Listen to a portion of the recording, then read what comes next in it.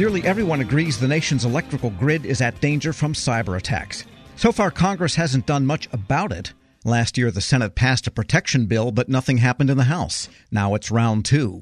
Maine Independent Senator Angus King has co-sponsored a new bill he hopes will have better prospects, and he joins me now with the details. Senator King, good to have you on. Tom, great to be with you. Thanks for the service you provide. Tell us about this bill. What would it essentially do? Well, it's kind of interesting. The origin of this bill goes back to December of 2015, when we're pretty sure it was the Russians took down a significant part of the grid in Ukraine. And what could have been a catastrophe ended up only lasting something like 6 or 8 hours. And the reason, in retrospect, when this was studied, was because their grid wasn't fully digitized.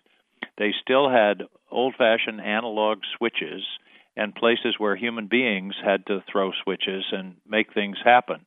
And that's what saved them.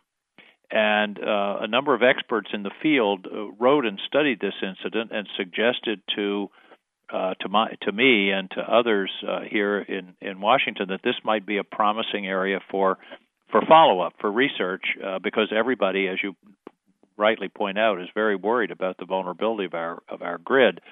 So the bill, which passed the Senate last year, came within a whisper of passing in the House. I think if the House had been in session one more day, it probably would have gone through. But we've reintroduced the bill. It's co-sponsored by myself and Jim Risch of Idaho.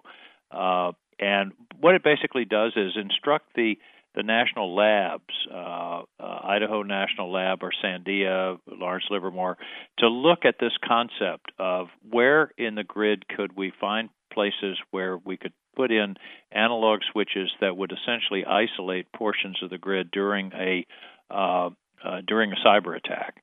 And as I said at the beginning, it's kind of back to the future, and that's really the essence of what we're proposing. And I got to tell you, Tom, I'm getting frustrated because we first introduced this bill about 3 years ago, and here we are still trying to get it through, and it's pretty straightforward. It passed the Senate unanimously back in December, and the threat isn't going away. In fact, it's getting worse. So in other words, it sounds as if it's trying to get away from the need for super-duper cybersecurity by avoiding the machine interventions and replacing it with human intervention? Well, it may be human, or it may be an analog switch that won't be thrown based upon what's on the computer screen, and that's the kind of that's the basic theory of it. And it's everybody thinks more technology is better, but in this case, we're asymmetrically vulnerable, Tom, because we're asymmetrically wired and digitized, and this is a way of trying to deal with that issue. Cybersecurity and defenses and patches and all of those kinds of things are certainly important, but my belief is, based upon the work that I've done in this field, that ultimately you need something more, particularly for a threat that's escalating, and it would just be catastrophic. And this bill then is primarily aimed at the Energy Department, would have the yeoman's work here? That's right. The Energy Department, and a lot of people don't realize we've got these gems out there called the national labs that are under the auspices of the Energy Department. Los Alamos and Sandia, Lawrence Livermore, Idaho National Lab. They are at Oak Ridge in Tennessee. They do great research, and this is the kind of problem that, in fact, it was somebody at the Idaho National Lab that really came up with this concept, and so the bill is pretty straightforward. It's a 2-year study of whether this will work and how it will work, and then hopefully we can deploy it and provide a level of protection to the grid that we don't have now.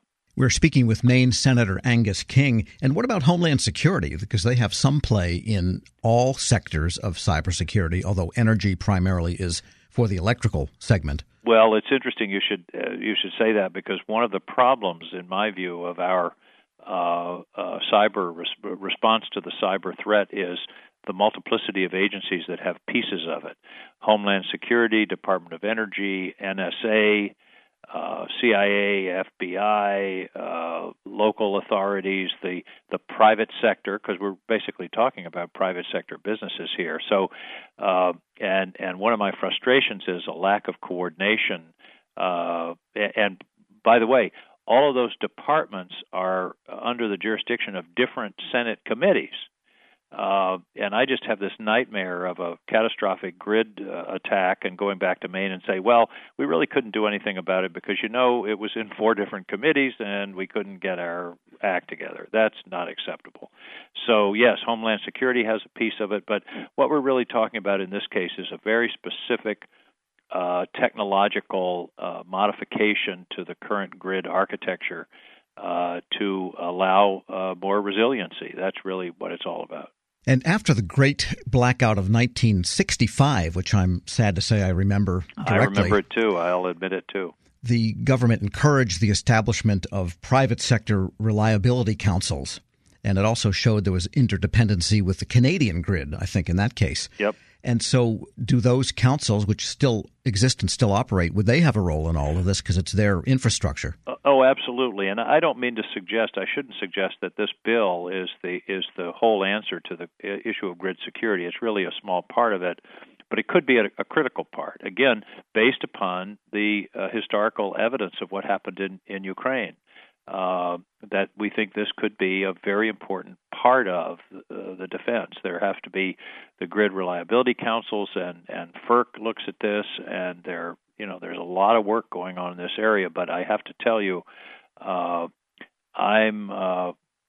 still concerned. I hear people come before our committee and say, "Don't worry, we've got it under control." It's sort of like secretaries of state saying, "Don't worry about our election system," and I think we're exceedingly vulnerable, and I've said numerous times that the next Pearl Harbor is going to be cyber, and shame on us if we know it's coming and don't prepare ourselves. Is your sense that one of the things that energy will find is that the nature of the U.S. grid is kind of a patchwork, mainly in terms of age and technological sophistication? You drive some streets even around here, and it looks like the wires were put in the 20s. In fact, they were. And the diversity of the grid in the United States, I imagine, will come out to be kind of a challenge here. Absolutely. And the extent to which it is interconnected or not, what the backup, this is an incredibly complicated structure nationwide, and we're talking about a way that we think would add considerably to the security in the case of an attempted catastrophic attack. And legislatively, there is a companion bill in the House at this point? Yes, and I'm not sure it's actually been introduced. It will be, and we think this is this is something that ought to be easy. Although nothing in the legislative process is ever easy, but as I say, it passed the Senate by unanimous consent in the winter.